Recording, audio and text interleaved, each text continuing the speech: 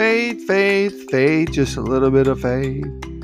Faith, faith, faith, just a little bit of faith. You don't need a whole lot, just use what you got. Faith, faith, faith, just a little bit of faith. Today we're going to talk about faith as part of the fruit of the Spirit in Galatians chapter 5. It's going to be an exciting episode, so sit back and get ready for a revelation of faith. God bless.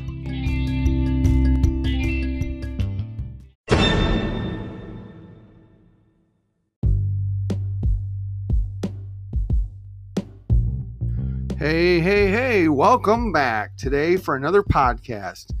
We are still in Galatians chapter 5. We're in verse 22 on through like 23 and on so on and so forth. We are going to talk about faith today. Now, I want to read something in your hearing like we do each of our podcasts that has to do with this fruit of the Spirit. I want to start in verse 22 of Galatians chapter 5, the King James Version. But the fruit of the Spirit is love, joy, peace, long-suffering, gentleness, goodness, faith, meekness, temperance. Against such there is no law. And they that are Christ have crucified the flesh with the affections and lusts. If we live in the Spirit, let us also walk in the Spirit. Let us not be desirous of vain glory, provoking one another, envying one another. Now, something I want to focus on before we go on. I like to look at this last verse in Galatians chapter 5, verse number 26. Let us not be desirous of vain glory. And then there's a comma. So you can put, or provoking one another, comma, or envying one another. So let us not be seeking of vain glory. So glory is a pat on the back, affirmation, all kinds of things you can link to this glory. For example, you do something for somebody and you want everyone to know that you did something. You bought something for somebody in secret, but you want to make sure that they tell everybody that you did it. You're going to make sure you go around and let everyone know that you're doing things for people. That's glory. We don't go seeking glory like that. When you do something for somebody, do it. If you have the means to do it and you're doing it out of the nobleness and the goodness of your heart, you leave it at that. If you're looking for glory, you're going to do all kinds of other things and you're going to act like you didn't, but that's vain glory. That's doing it with vain vanity in your heart. The next part, or provoking one another. What is provoking one another? I'm pretty good at this, agitating, an agitator. Now, provoking one another is when you go and you agitate somebody in a way that's going to cause them to err, to fall, to make a mistake. Now, I'm not saying I'm good at that part, but I am good at agitating people. I like to agitate friends and family members. It's just fun to see them, with their banter back and forth with me. Now, you can take this to a level that's very bad. By provoking people is you're setting up traps for people to walk into and you cause them to make a mistake. That's provoking somebody with your words. You're doing things with trapping them. Envying one another. This is another bad thing. All these virtues right here I'm talking about, if they're virtues, should not be named amongst us Christians. Envying one another. That person has a nicer car. That person has a nicer house. That person has nicer clothes. That person has put whatever you want in it. And I want to have that. That's envy. I want to be just like them. They went out and bought this Bible. I want to go buy that Bible. They went out and bought this clothing. I want to go out and buy that clothing. They went out and bought this device. I want to go buy that device. And so on and so forth. You're envying somebody else's life. You're envying somebody else's substance. Envying one another. It doesn't have to be worldly. This is also named amongst the church, and I wish it was not, but each one of these things are being spoken to church people. Don't be desirous of vainglory, do not provoke one another, and do not envy one another. Now, let us move along. Faith. We're talking about faith. Hebrews 11:1, there's a couple versions here. If you read it in King James Version, it basically says, faith is the substance of things hoped for, the evidence of things not seen. Hebrews 11:1. Another version says, now faith is the assurance of things hoped for, the convictions of things not seen.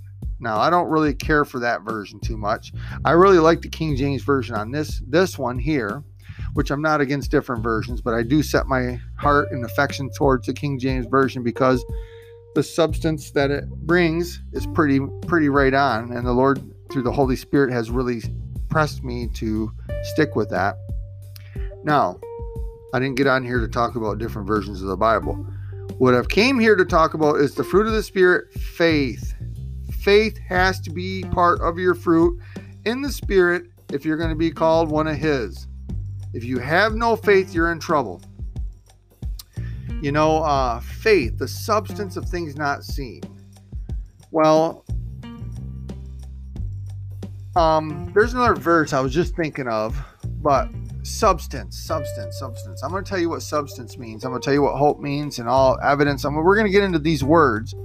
I really believe today's episode is going to be beneficial to you in a revelatory way, and it's going to bless you in a mighty way if you allow it to get into your heart. Now, I know there's a great attack going across the land right now. I've been warning people. Many people aren't heeding the warning. They're walking right into traps. The traps that the enemy's setting right now is to frustrate you, get your eyes off Jesus, get your eyes off the prize, get your eyes off from Jesus and onto the world, get your eyes off from Jesus and onto other people, get your eyes off Jesus and even on yourself.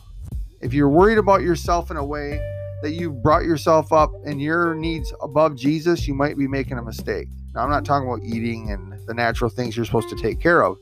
I'm talking about how we deal with one another. And if our dealings with one another are causing you to stumble, you need to reevaluate what you're doing. Okay? Now, listen to this. Luke 18:8 says, I tell you, He will avenge them speedily. Nevertheless, will the Son of Man, when He comes, shall He find faith on the earth? Will He find faith on the earth?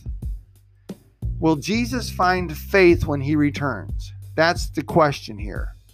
We know the parable in Luke 18 is about the unjust judge and how this woman kept coming night and day, bugging him, and it was troubling him. So he gave her petition just to get his rest back. But Jesus says, I will speedily avenge those that pray night and day with me. But nevertheless, what he's saying there is, if I don't answer your prayer right away and it takes a little bit of time and you don't see your answer and you don't hear nothing from me, when I come back, if I don't answer until I come back, will I find faith? Will you have that same faith if I never answer your prayer and I return? That's a good question. That's a very fair question that God could ask amongst His people. Okay, now substance. Let's get back to the substance. A particular kind of matter with uniform properties. The real physical matter of which a person or thing consists of and which has a tangible, solid presence. Okay? Proteins compose much of the actual substance of the body.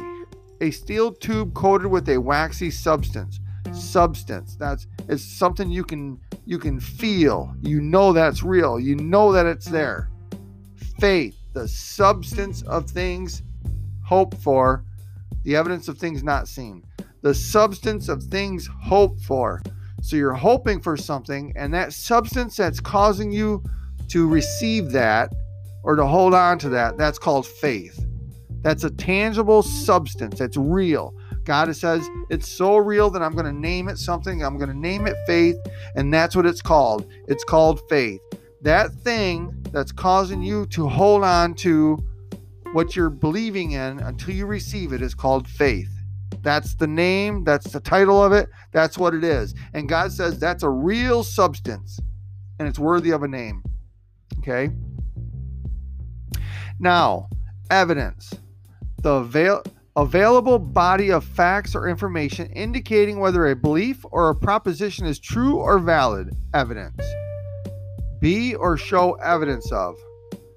That it has been populated from prehistoric times is evidence by the remains of Neolithic buildings. So the evidence here is saying we know that there's prehistoric times because there's evidence of buildings and Neolithic items. Okay, so that gives you evidence.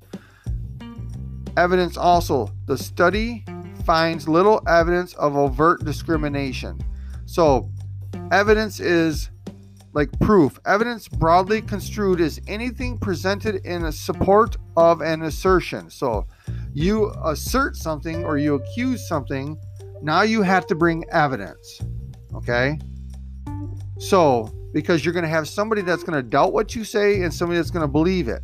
Now, in order for that to be a valid assertion, you have to have evidence. I'll give you an example. You come home and you tell your wife, I have a dog. We have a dog now. I have brought a dog into our family. And you never show a dog. You've never produced a dog. Your wife is going to scratch your head and say, where's our dog, honey? And if I keep saying, don't worry, we have a dog. I have a dog. It's here. And she's going to keep wondering, there's no food. There's no training a potty of a puppy. Where is this dog at? Now, if I come home and I have a puppy in my hand and I have it hidden behind my back and I say, honey, I have a dog. I brought a dog into our family. And she looks at me with a dumbfounded look and I pull out this puppy from behind my back and show her the proof or the evidence. That's evidence. I now prove what I'm saying. I am bringing support to the assertion I'm making. Okay, that's what evidence is. So you got to remember what we were talking about in the Bible when Hebrews 11:1 says, now faith is the substance of things not seen, the substance of things hoped for, the evidence of things not seen. Okay, so there's substance of things not seen and evidence of things hoped for. So faith is the substance and the evidence. Amazing. That's an amazing thought. It's the claim and it's the proof. Faith is the claim and it's the proof of something. So I have faith in God, right? So I say, I have faith in Jesus. By saying that, I have substance and I have evidence. I have substance of my belief in God and I have evidence of it by what I state. When I state that fact, by me stating it, it brings both those two things to pass. That's what faith is. It's amazing right there, folks. If you can grasp what I'm saying right here. Okay? Let me pull up Hebrews 11, the King James Version. I want to read something. Now, faith, I'm going to read a few verses here now since we're on this. Now, faith, this is Hebrews 11, 1 through 11, King James Version. Now, faith is the substance of things hoped for, the evidence of things not seen. For by it the elders obtained a good report. Through faith we understand that the worlds were framed by the word of God, so that things which are seen were not made of things which do appear. By faith, Abel offered unto God a more excellent sacrifice than Cain, by which he obtained a witness that he was righteous, God testifying of his gift, and by it he being dead yet speaketh. By faith, Enoch was translated that he should not see death, and was not found because God had translated him. For before his translation he had this testimony that he pleased God. But without faith it is impossible to please him. For he that cometh to God must believe that he is, and that he is a rewarder of them that diligently seek him. Now, by faith, Noah, being warned of God of things not seen as yet, moved with fear, prepared an ark to the saving of his house, by the which he condemned the world, and became heir of the righteousness which is by faith. Verse number 8. By faith, Abraham, when he was called to go out into a place which he should after receive for an inheritance, obeyed, and he went out, not knowing whither he went. By faith he sojourned in a land of promise, as in a strange country, dwelling in tabernacles with Isaac and Jacob, the heirs with him of the same promise. For he looked for a city which hath foundations, whose builder and maker is God. Through faith also Sarah herself received strength to conceive seed, and was delivered of a child when she was past age, because she judged him faithful who had promised. Faith. We're talking about faith today, folks. faith. Galatians chapter 5, and we're going to conclude with this, and I'll say something in the end. Galatians chapter 5, verse 22 says, "But the fruit of the Spirit is love, joy, peace, long-suffering, gentleness, goodness, faith, meekness, temperance. Against such there is no law. And they that are Christ have crucified the flesh with the affections and lust. If we live in the Spirit, let us also walk in the Spirit. Let us not be desirous of vainglory, provoking one another, envying one another." Faith, the substance of things hoped for, the evidence of things not seen. So I'm telling you today, you have to work with your faith. You have to start using your faith. You have to start trusting your faith, and you have to start using your faith in God. Start to use your faith. When you don't see something coming to pass, do not give up. When you're praying for something, don't give up. Use your faith. When you trust in God, if God has said something to you, you trust in God. No matter what, no matter if somebody else tries to stop you, no matter if your own self tries to stop you, you keep your trust in God. Faith. If you have faith, you have fruit of the Spirit. If you do not have faith, you do not have fruit of the Spirit. And Jesus asked this in Luke 18:8, and I close with this in the King James Version. "I tell you that he will avenge them speedily. Nevertheless, when the Son of Man cometh, shall he find faith on the earth?" This concludes our podcast and our fruit of the Spirit of faith. God bless.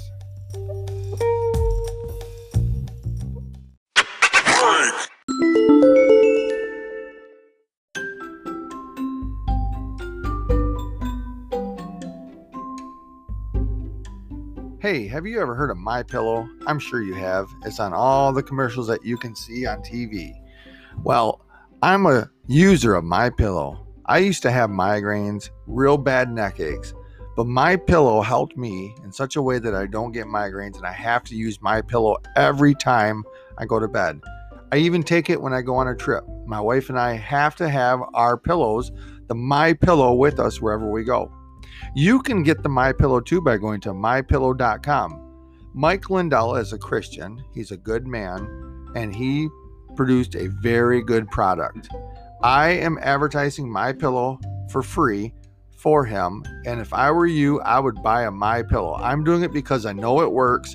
It's a great product, and it'll be a great blessing to you and to whoever you buy it from. God bless, and go to mypillow.com and order MyPillow, or wherever you go and you see a MyPillow, buy the MyPillow and watch. You will be blessed.